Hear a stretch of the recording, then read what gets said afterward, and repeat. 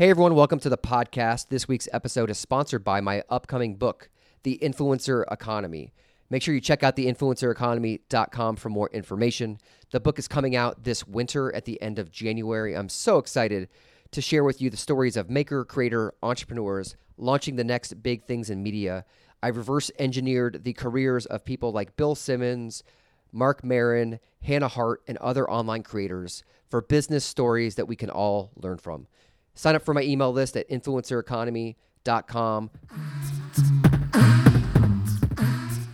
Hey all, this is Ryan Williams. Welcome to Stories from the Influencer Economy.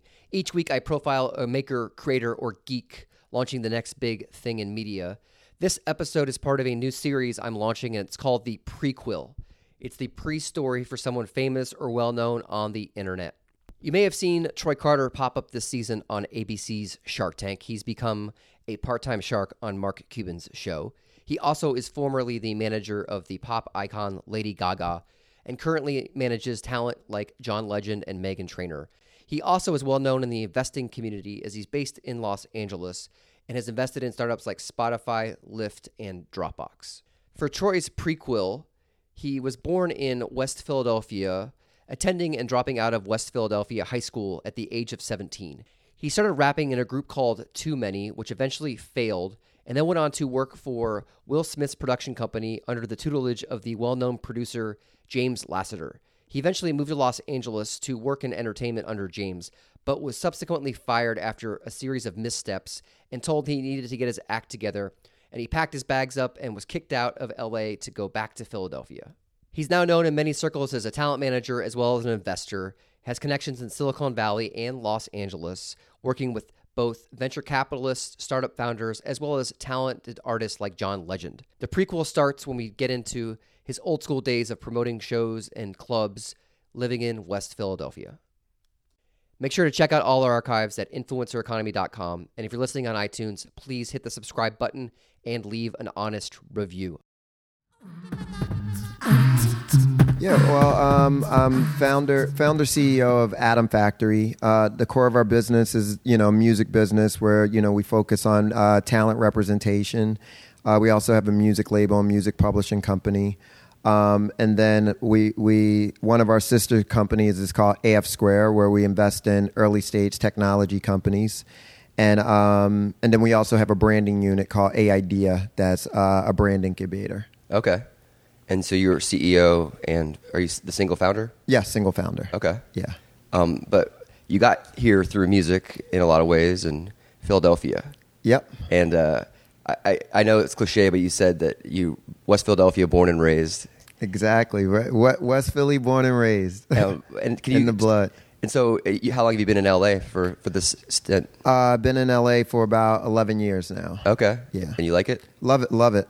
Yeah. It took a lot of getting used to, but now that I'm settled, I couldn't see myself moving back anywhere where it's where it gets below 40 degrees. How funny is that, right? I have a friend in London, and I was saying that I couldn't live in London because of the weather. Yeah. And he's like, look, you are really desensitized. Yeah. Everywhere in the world has weather but LA.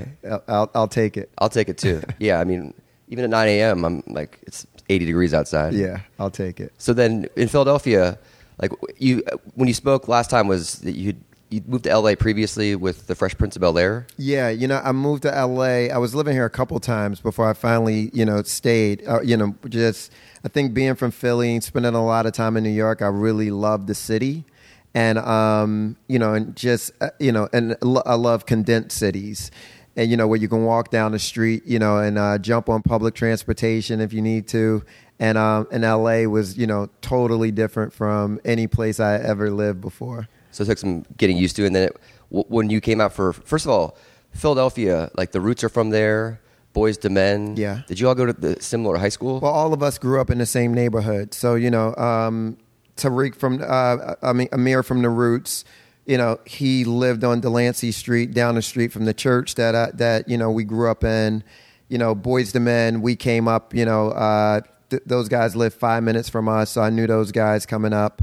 So Left Eye from TLC, Jazzy Jeff lived about 6 blocks from me. So just Philadelphia is a small, not a huge town anyway. and a lot was happening in West Philly. So it's within 5 minutes you could be anywhere within West Philly. So everybody kind of knew each other. Is there something in the water there? You know what? It's amazing that such a condensed area has so much creative talent. It's always been a big musical town, big music town, and I think a lot of it had to do with the local radio in Philly, the local live scene in Philly as well.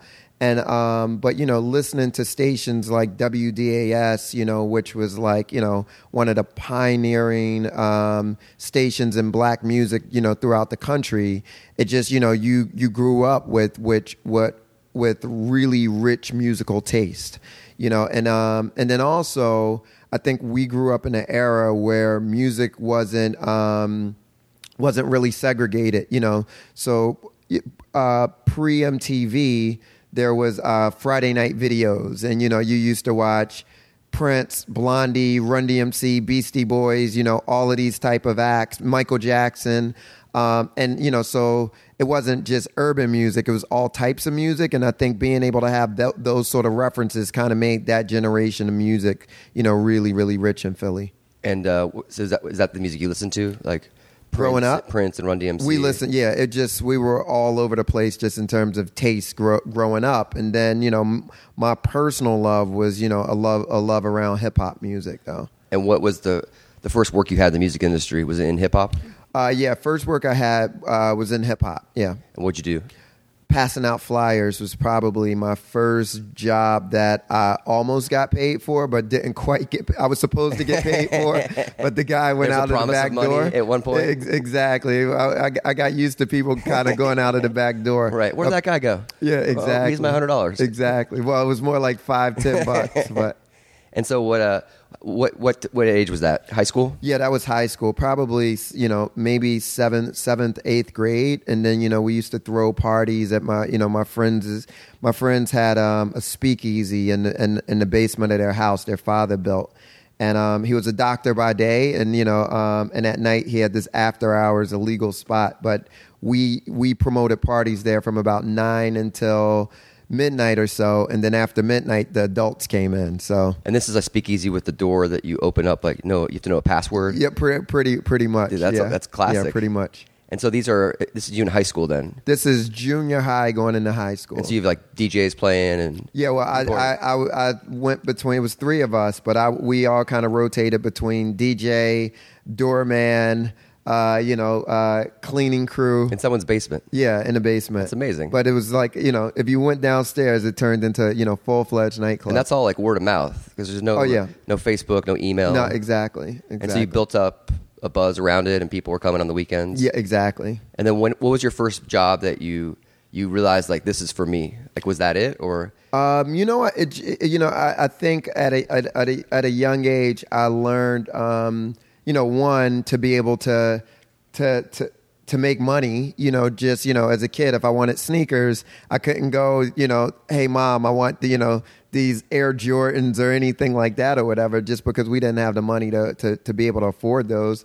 So, being able to go and work and being able to go and buy things for myself at a young age. So whether it was shoveling snow, in the winter, whether it was cutting grass, in the summer, whether it was, us promoting parties, having a little paper route, so doing whatever I could do to be entrepreneurial at a really young age. Right. Before I knew what an entrepreneur was. Before that word, it was a French word. Back then. It didn't even exist. Exactly. And so then how'd you get connected with Will Smith and the Fresh Prince of Bel-Air? Well, we had a rap group as kids. No way. Yeah.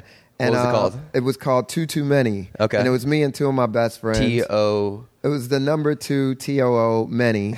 And then one of the guys in my group, who's still one of my best friends to this day, said, what, if we ever meet Jazzy Jeff and Fresh Prince, they're going to give us a record deal. Of course. So, when we... Isn't that how you all think, though? No, exactly. We stalked them for like a year. You're different than everyone else. We were so different. But, we stalked them for like a year. And then finally we met them at a recording studio. We used to hop the L train, go down to the recording studio, wait outside. Nobody would let us in. And finally one day somebody let us in. After a year? After almost a year, yeah. And we ended up meeting those guys, and they kind of took us under their wing. Too many? Yeah, exactly. And were you still performing when they took you under their wing? Yeah, and then we found out really quickly that we weren't that talented. But I wanted to, just really be around music, learn about the business. And James Lassiter, who was Will's business partner and manager, took me under his wing and kind of, helped me down from there. And that's when you decided that this was going to be, you weren't going to perform? Your career was over as a rapper? Exactly. But the business side was what was... It was really attractive and kind of called my name. And then you came to LA with them on the show? Yeah, so when Will was doing Fresh Prince, I would come out here, work on the show with James as James's assistant. Okay. And then... so you're paying your dues at that point. Exactly. Then Will, they started a company called Overbrook Entertainment. And I was James's assistant throughout that process, and then got kicked out and went back to Philly and kind of kicked out of the. Yeah, I was a knucklehead. So and James and I used to have quite a few clashes, and then he just said, go back to Philly. You need to hit the reset button. Was there one thing you did that was the tipping point? I used to, I was dating this girl that lived in Long Beach, and I didn't have a car. So, and this is pre-Uber. So I used to use the... What was life like? No, exactly. I used to use the company car service, and I had a deal with the general manager of the company where, every week when the bill comes in, I'll pay the bill. But I just need to use the car to get down to Long Beach or whatever. And me and a GM had a battle over something, and she just decided to snitch on me and say Troy was using the company No way, car. she sold you out? She sold me out. And that was it? That was it. And so you packed your bags? Packed my bags. I'm imagining, you remember like when Jazzy Jeff would get kicked out of the Fresh Prince's house? Yeah. Uncle Phil would just toss him? It was just That's like, what I'm picturing. It was just like that. So you had no other options. You're like, I got to go home. Except my landing might have been a little harder. There wasn't a soft Beverly Hills front yard? Exactly. The Philadelphia airport? It was cold concrete that I landed on. So then you went back to Philly, and then you found yourself and... Yeah, hit the reset button. Yeah, you know what? I went back, and it was a very valuable lesson. And James is still a mentor to me. I talked to him day before yesterday. Mm-hmm. Talk to him all the time. Still a huge force in my life. Is he still out here? Yeah, he's right across the street at Sony. Okay. So he and I are still close. Cool. And then when you were working in Philly, you said that at the Soho House that you had essentially. You had found Biggie Smalls and Puff Daddy, but you were helping people promote their shows. Yeah, I think it's overstating that I found Biggie Smalls so your and best Puff friend Daddy. That you discovered. Yeah, I think a debt to you. It's a big overstatement. Yeah, I was promoting concerts in Philly. Right. And, isn't it funny how the narrative sometimes just explodes? No, exactly. I was promoting concerts in Philly. Yeah. And one of the concerts that I was promoting was big, and. I was promoting Wu-Tang Clan at that time, nice. Foxy Brown, Notorious B.I.G., Jay-Z and the Rockefeller. This is a little pre-Rockefeller. This is Jay-Z with Foxy Brown. So, but I was doing most of the hip-hop shows in Philly. And so what kind of venues were you promoting? Nightclubs, banquet halls, wherever we could get, because a lot of places wouldn't take rap shows or whatever. The shows were hard to insure. And so whatever venues we could get, but the show where I really connected with Big and Puff was it was on the University of Penn campus at the Civic Center, and Big was a no-show because he was in New York shooting a video, and Puff, I got into a huge argument on the telephone with Big's manager, and he basically told me, hey, we're on our way down, we're shooting a video. And it's 11 o'clock at night. So needless to say, they didn't make it down in time, and they ended up giving me a refund. And I asked, and I got a chance to meet Puff, and I asked him, I said, well, what do you do?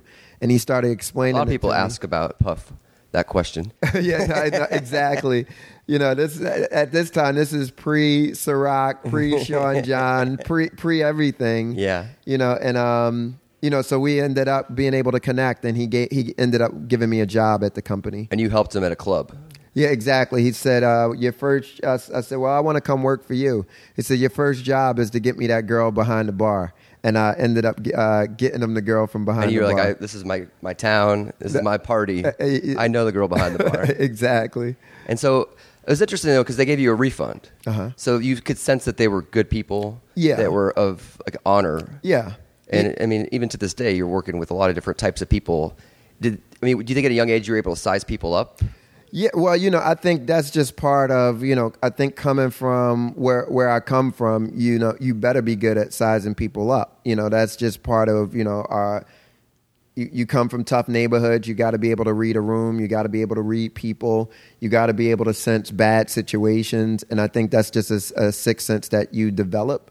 And, so I think part of that is what helped me be able to navigate the business that we're in. And how does promotions get you to the level where you then came back to LA? I think a lot of it had to do with, being a promoter.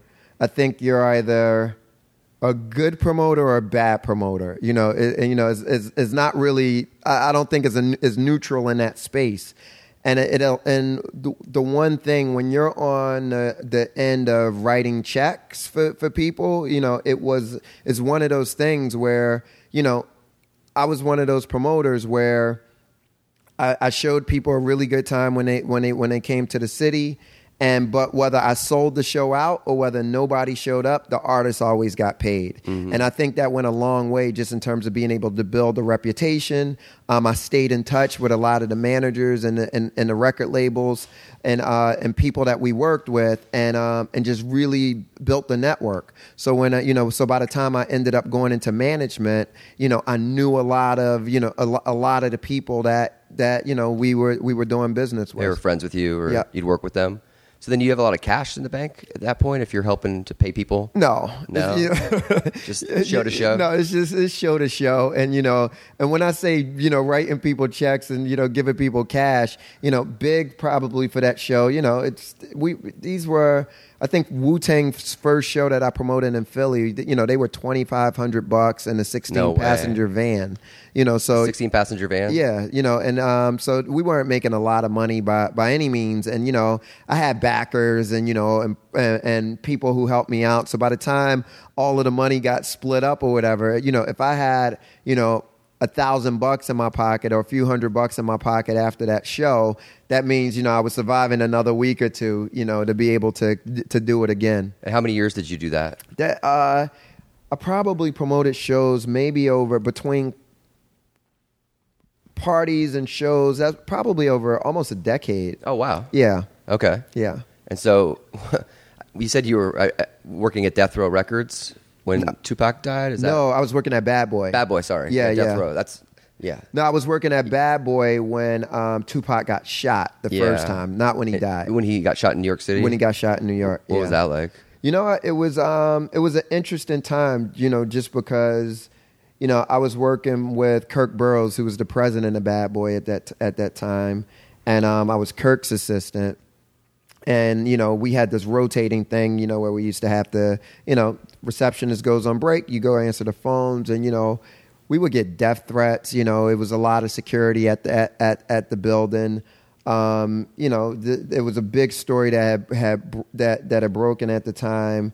Where I think I remember Big and Pac both being on the cover of Vibe, and I think the writer was Kevin Powell, and the guy from The Real World. Yeah, exactly. And he had written this story that really was the match on the gasoline that I think really fueled that fire between the East Coast and West Coast at that time. But it had gotten really heated. And you were living in New York at the time? No, I would commute between New York and Philly. Okay. Yeah.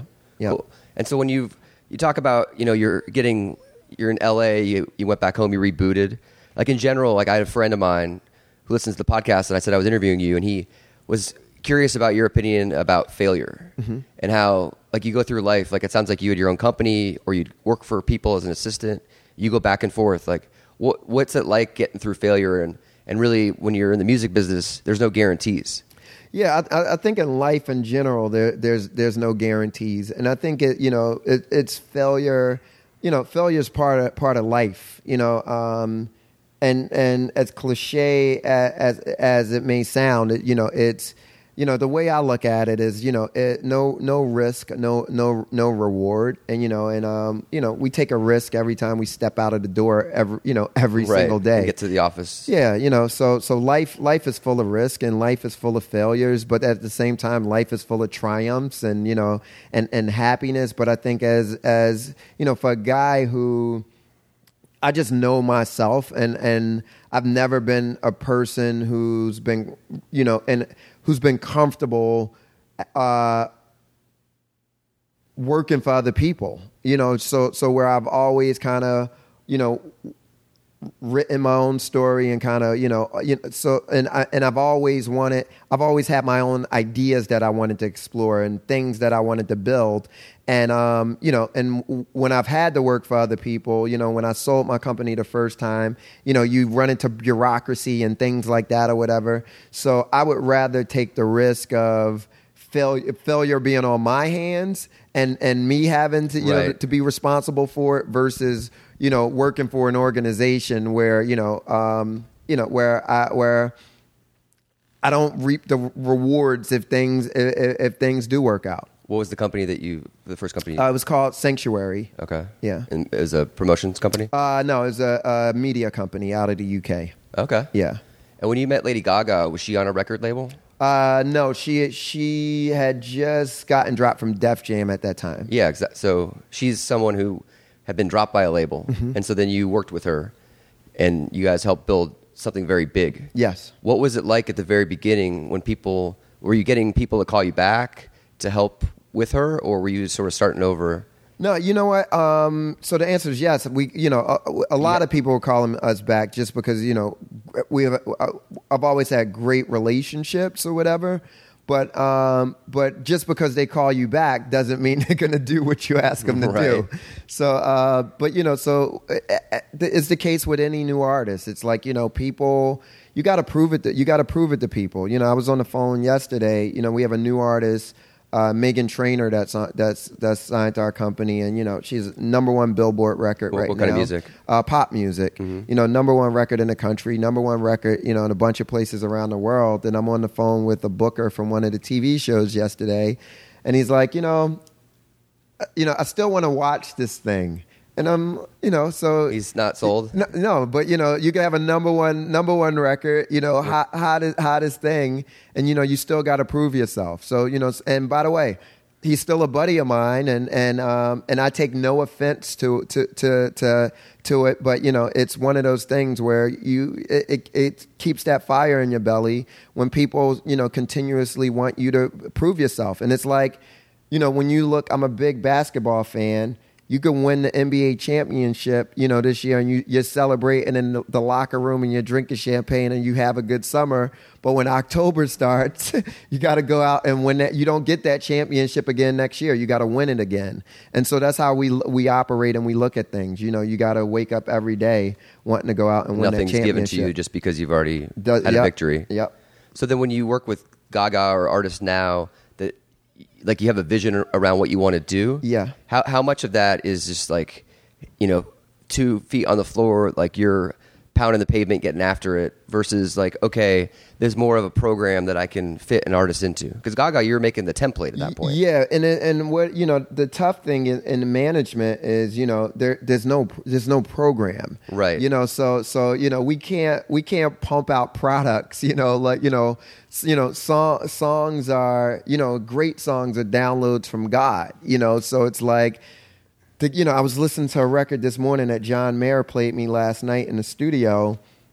And he now works with you? Yeah, we manage John, and I'm like, holy shit, this record is so fucking good. It's just one of those records that, you only hear, every few years, Really? Yeah, like seriously, it's just one of those songs that's just so good. And I just listened to it over and over in the studio last night. And because I know how hard those records are to come by. And you got to be in a special space. For John Legend to write All of Me, you got to be in a really special space to get those records. And so I appreciate when I hear those records. I really appreciate when artists that we work with, write those songs and have access, to that space to be able to get those songs. So we don't take it for granted, So once we get them, we feel like, we have the relationships to go out, to call the right people, to be able to get it played on the radio, to be able to get the videos on TV, to be able to get them to perform it on TV. But in terms of a systematic program that we could plug into and make, we don't make iPods and iPhones and Coca-Colas and things like that or whatever. So it's a lot harder when you're working with art. So when you get this, epic track that you listen to from John Mayer, like when you hear it, does it just happen naturally, or do you think like you can get as an artist into that space? I think it's a special space that you have to access. Like I think to write a really good pop song, I think that's a lot easier than writing a song that resonates in people's soul, that people get married to, that people, when they break up, that's the song they listen to 50 times. Those songs that you carry for the rest of your life. What are some songs in your life that are like that? For me, I have a bunch. It's when I listen to Reasonable Doubt by Jay-Z, the entire album, I know where I was at in my life. I know where I was at in Philly. I know what I was doing. Mm-hmm. It's the same thing with, Big's album. It's the same thing when I listen to Eric B. and Rakim. It's the same thing when I listen to Mary J. Blige's first album. And, all the way up to listening to, to a Lady Gaga's first album, just because it was, it was a certain point in my life, or listening to Eve's music, and remembering when an artist played me a song for the first time, remembering when John, first played All of Me at a piano in a recording studio in New York, and and knowing and really feeling what that record was at that time when he played it. So, you got some records that, for me, that was about, wow, this was coming of age for me. Then some records, from a business standpoint, where, oh my God, I remember where I was at in my career and what we were doing in the company at that time when we heard that record. And then, then there's those timeless records that, that the Luther Vandross record that that I danced to at my wedding, and all of those special songs too. And so you mentioned Jay-Z, mm-hmm. and so he's done a great job as an entrepreneur. Yes, and he's paved the way. Incredible job. Wu-Tang Clan, they had Wu-Wear. Yes. What do you? And now it's like everyone, like video gamers, are branded with swag and merchandise. Yes. And YouTubers, they're writing books, and everyone's on multiple platforms. Like what was it like? What's your opinion on like Jay-Z and Biggie and artists that back then there wasn't social media or the internet, and they were building these brands that eventually, like Fat Farm and having Russell Simmons, instead of selling Adidas for Adidas, he's like, I'm going to have my own line of clothing. Yeah. What do you think about that? Just how it's transformed society. Yeah, you know what? In hip hop, we were entrepreneurs we were forced to be entrepreneurs. So I think in the beginning, when you look at, the early labels, and, I was thinking the other day, like Russell would be my great grandfather in terms of lineage, mm-hmm. when it comes to. I met him yesterday. Yeah, nicest guy in the world. Yeah, no, Russell's fantastic, and he's been so generous just in terms of, knowledge, relationships, and very helpful. Because when you look at Russell... Just for you personally? Yeah, and just in general. Because when you look at the lineage, I worked for Puff. Puff worked for Andre. Andre worked for Russell. Who's Andre? Andre Harrell. So Andre Harrell was the founder of Uptown Records, where Puffy was an intern, then became vice president of A&R, and then Andre fired him, and then he was forced to start Bad Boy Entertainment after that. And then, so it's this lineage of how where things started. But, starting with Russell was forced to be an entrepreneur. He couldn't get distribution for rap records back then. These rap records weren't commercial. You had Curtis Blow, and he was Curtis Blow's manager, and he's shopping this thing around and everything. So, we were entrepreneurs by force. And so you alluded to growing up that you didn't, did you have much money growing up? No, not at all. So you would hustle literally to pay your bills through promoting. Yeah, like for me, it's like you're not going to Silicon Valley. Like right now, it's so different with people raising money. Yeah, no. Our business was completely bootstrapped. So we didn't have VCs. I didn't know what a VC was until probably 5 years ago. Yeah. So these was companies that and I think. That's why I understand, just being scrappy as an entrepreneur and kind of working with what you have and the resources that you have, because people weren't investing in those types of businesses. And so when you invest in a startup, like you said this quote before about people sleeping on couches, and then overnight their company gets acquired, and then they become very wealthy, and how there are parallels in the music industry. With of course, it's like it's artists. Is that saying struggling artist is real. Yeah. So because when you're a brand new artist, nobody's paying you for concerts, nobody's buying your music, or anything like that in the beginning.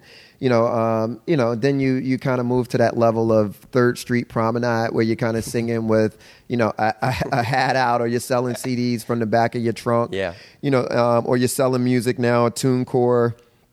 And things like that, but these artists are barely making a living. The difference is now, in the VC space, in the startup space in Silicon Valley, it's not that hard to get funded anymore. If you got a great idea, and the wherewithal to see it through, is not that difficult to get at least some angel funding in to be able to get that from concept to a product. Mm-hmm. And so when you invest in companies, how much do you rely on your instincts that you learned about yourself from hip hop and entrepreneurship at a younger age? I'm married at instinct with a few filters. We only invest when there's we don't lead rounds. We co-invest. So whether it's Google Ventures, SV Angels, Andreessen Horowitz, Sherpa, Menlo, some index. A lot of we co-invest with a lot of very, very credible firms. So that's our first filter, and we piggyback their due diligence. Then we do a secondary layer of due diligence, and then from there it's just instinct of whether we understand it, we think it's going to work, and I think that filter has kind of helped our batting average. And so you mentioned before that you went to Silicon Valley for about a year. Yes. And just did some research and got to know people. Yeah. How was that? It was good. For me, it's just being a curious person by nature, just spending time with a lot of smart people who were generous with their time, with their information, with relationships. And I think, a lot of people up there, up in the valley, is a lot of music lovers, and I think they were curious about, our world and what we do. So it's kind of like, us landing on Mars and finding life on Mars, and then and there's water here. Exactly. Were people enamored by a celebrity? I think I don't. You have some people who were enamored by celebrity. Then you had some people who were curious about the marketing and how that works and how they can incorporate some of the strategies that we use into launching products. So, so it was a lot, just as much as I was exploring that world, it was a lot of people really wanting to understand more about, what we were doing as a company. And then how did it work out? Did people come up to you like, oh, we want Lady Gaga to tweet about this? Yeah, right? you know, what she... And you're like, this is dumb. Yeah, you know, it's- but... And that's not the best use of Twitter. And you know, anyway, you know, and when you're just kind of tweeting about random products, people kind of tune you out. And I think that had a lot to do with her success as an artist, you know, in social media, is because she's never been the type that's been on social media selling bogus things to her fans, you know, and so I think that had a lot to do with her being successful there. What do you think about people in Hollywood that do invest? Do you feel like people do their due diligence and research, or is it more like, okay, I want to get into the game because there's a lot of money to be made? No, you know what? You have some really sophisticated guys. You know, Ashton and Guy Oseary are, you know, really sophisticated with A grade, and they've made some incredible investments. You know, through you know, from Twitter to, you know, Uber. Right. You know, lots of Airbnb. A lot of incredible companies. Scooter Braun and his crew have made great investments. Anthony Soleil and Nas. You know, they've been co-investing, you know, with the Andreessen Horowitz guys, making some really great investments. You know, so it's you know, as much you know, as much smart money as some dumb money too. But you know, Yeah. but it's becoming, people are getting sophisticated in their processes. And what type of entrepreneurs and founders of companies do you identify with? I would say I just identify with entrepreneurs in general. It's like, you know, it's what I do every single day. We speak the same language, you know. I relate on a soulful level on a soul level with entrepreneurs. Just like you Doesn't matter what you're building. connect. Yes, I know what keeps you up at night. You know, I know what those small victories mean. I know when you take your 4-person crew out for beer, you know, to celebrate because you pushed product or you fixed a problem or you got that, you know, you got, you know, first money in. I know what those victories feel like. And when you can't make payroll, you know, and got knots in your stomach, you know, I know what those feel like too. So, you know, I really relate to entrepreneurs. So I think that's why, you know, they've been, you know, we kind of attract them here. Do you see your artists as entrepreneurs? Some of them, yes. It's some of them have, you know, business ventures and, you know, and they're looking to, you know, build outside of just being musicians, and some of them are just pure musicians who only want to focus on making music. So, you know, but when you look at their businesses in the background, it's like, you know, to build a real touring business and understand the mechanics of it and everything else or whatever, they're the CEOs of those businesses. People don't understand moving a global tour, you know, all throughout the world with, you know, 30 trucks and 150 people, you know, it's a really big operation. And, you know, and the smart artists are in the middle of that. They're asking questions. They're looking at P&Ls. They're, you know. Did you run Gaga's tours? Yeah, I worked with Arthur Fogel and Live Nation on the Gaga tours. What was it like when she got hurt? Didn't you guys have to cancel some dates? Yeah, it's one of those things where it's like, you know, she's a human being, you know, so people get sick, you know, whether it's vocal issues, whether you get physically hurt, you know, you deal with real problems out there on the road. And so when you cancel tour dates, is that something then you re-engage them and come back to the cities? Yeah, sometimes you reschedule, sometimes just because of the schedule, you know, it's a complete cancellation, but, you know, you're dealing with 20 insurance companies and, you know, it's a lot goes into it. This is complicated. Yeah, very So you're like left brain, right brain, center brain? Yeah. I mean, you have a lot of different brain activity going on because you got the artist side, the entrepreneur side. Those worlds are melding. And so what's your day-to-day like? It depends on the day. Outside of drinking at the bar at 7 a.m. It depends on the day. You know, primarily, you know, my day job, night job is artist manager. So, you know, so I think my primary responsibility is to make sure that my artists are taken care of. That, you know, is that your love? It's my love. The artist. It's my passion. It's what I get up in the morning excited about. And, you know, and in the mix of that, you know, we get entrepreneurs who call us asking us to help them solve problems, you know, so my day kind of is a mixture between, you know, primarily working with our artists on, you know, everything from release strategy, product releases, you know, personal issues, you know, to whatever they have going on to, you know, to helping our team solve problems. Cool. Well, I'll let you go, but I have a few final questions. One is, all these startups are popping up in every city. Someone's listening to this in Kansas City, and they think that you'd be a perfect investor. How hard is it to reach you, and like what is the best way to reach an investor that you think would be really passionate about your idea? You know what?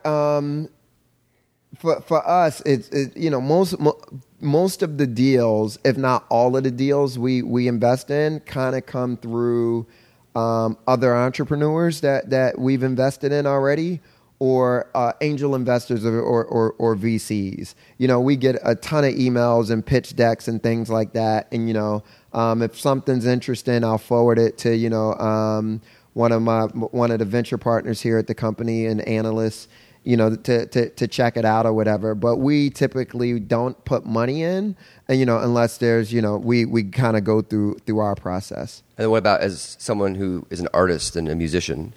It's pretty much the same thing, but just because we get, we're overwhelmed with submissions, so we can't even come close to listening to everything that we're sent.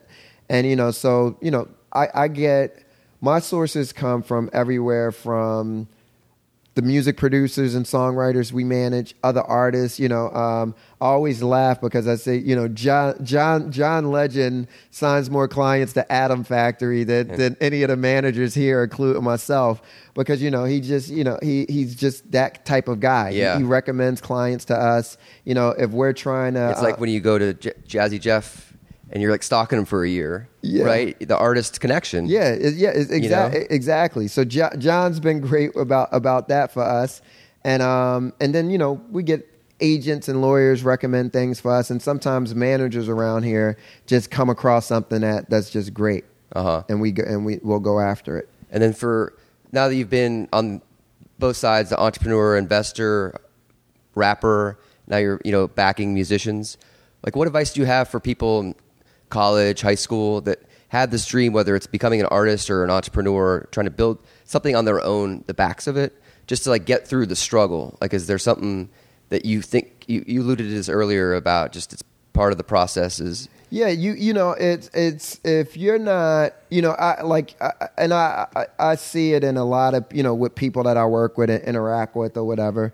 And I just know if you're not passionate about something, like completely passionate, like almost to the point where you would rather die than not be a part of this, and this not be a part of your life, and and it means that much to you, then you're not going to be willing to make all of the hard sacrifices that it takes to accomplish anything great.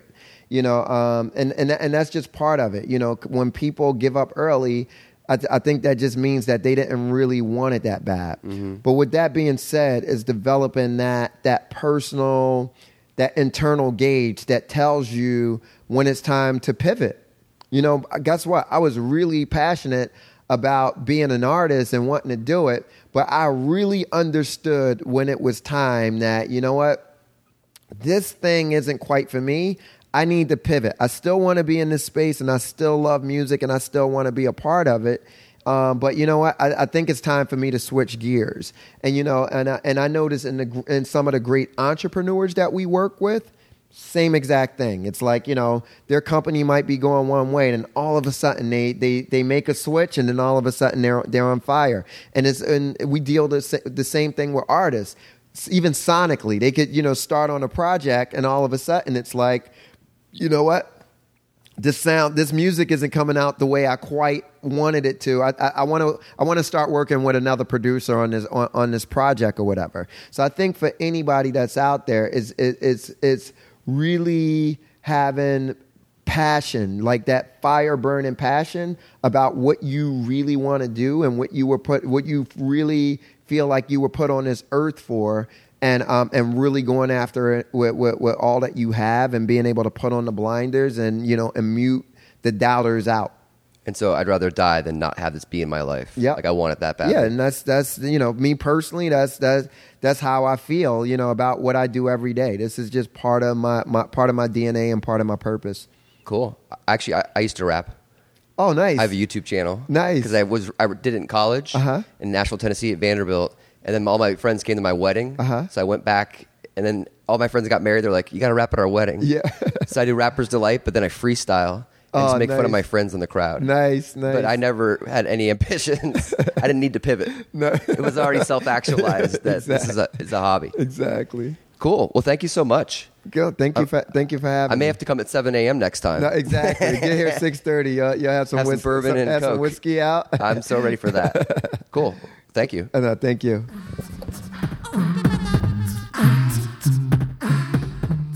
That was Troy Carter. It was a very fun interview the backstory is I met him through an event at a local club called the Soho House. You may have one in your city. They're in New York, Miami, London, and LA. And I was invited because I teach with the school here, and I talk about it at the beginning of the podcast. But what really happened was I met Troy from the crowd, and he was talking about tech investing, and everyone there wanted to know his perspective on Uber and Lyft and Dropbox and all these big companies. And I raised my hand in the back. Actually, I was in the front row, and I said, hey, non-tech question, 2 parts. First one is, what's Biggie Smalls' legacy on hip hop? And second question is, what was it like working with Biggie Smalls?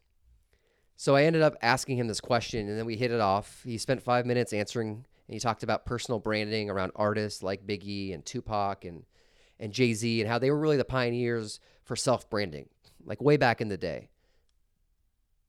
And it resonated because YouTubers and podcasters and self-published authors in the influencer economy definitely have roots in hip-hop.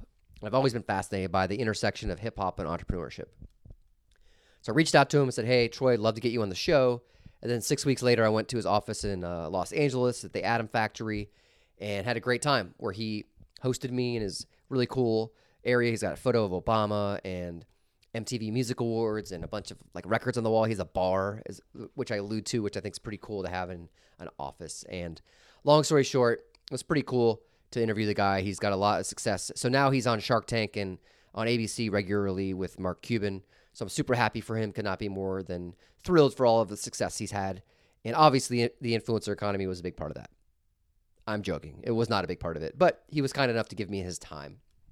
So quick update on the book. We're shipping it in February and sending out bulk orders for schools, universities, and businesses. I'm doing webinars and seminars and in-person business trainings. So if you'd like to bulk order the book, feel free to hit me up, Ryan, at influencereconomy.com. I'll have the Amazon pre-sale up by the end of November, hoping to do something around Thanksgiving. Maybe Cyber Monday is when I would ideally put up the book launch. But anyway, those are boring details. Have so many great shows coming up. Hank Green, who's the founder of VidCon and started the Vlogbrothers with his brother John Green, is on the show. Derek Sievers, who is one of the greatest minds around how to create a movement, a famous TED Talker, started CD Baby back in the day, is also on the show.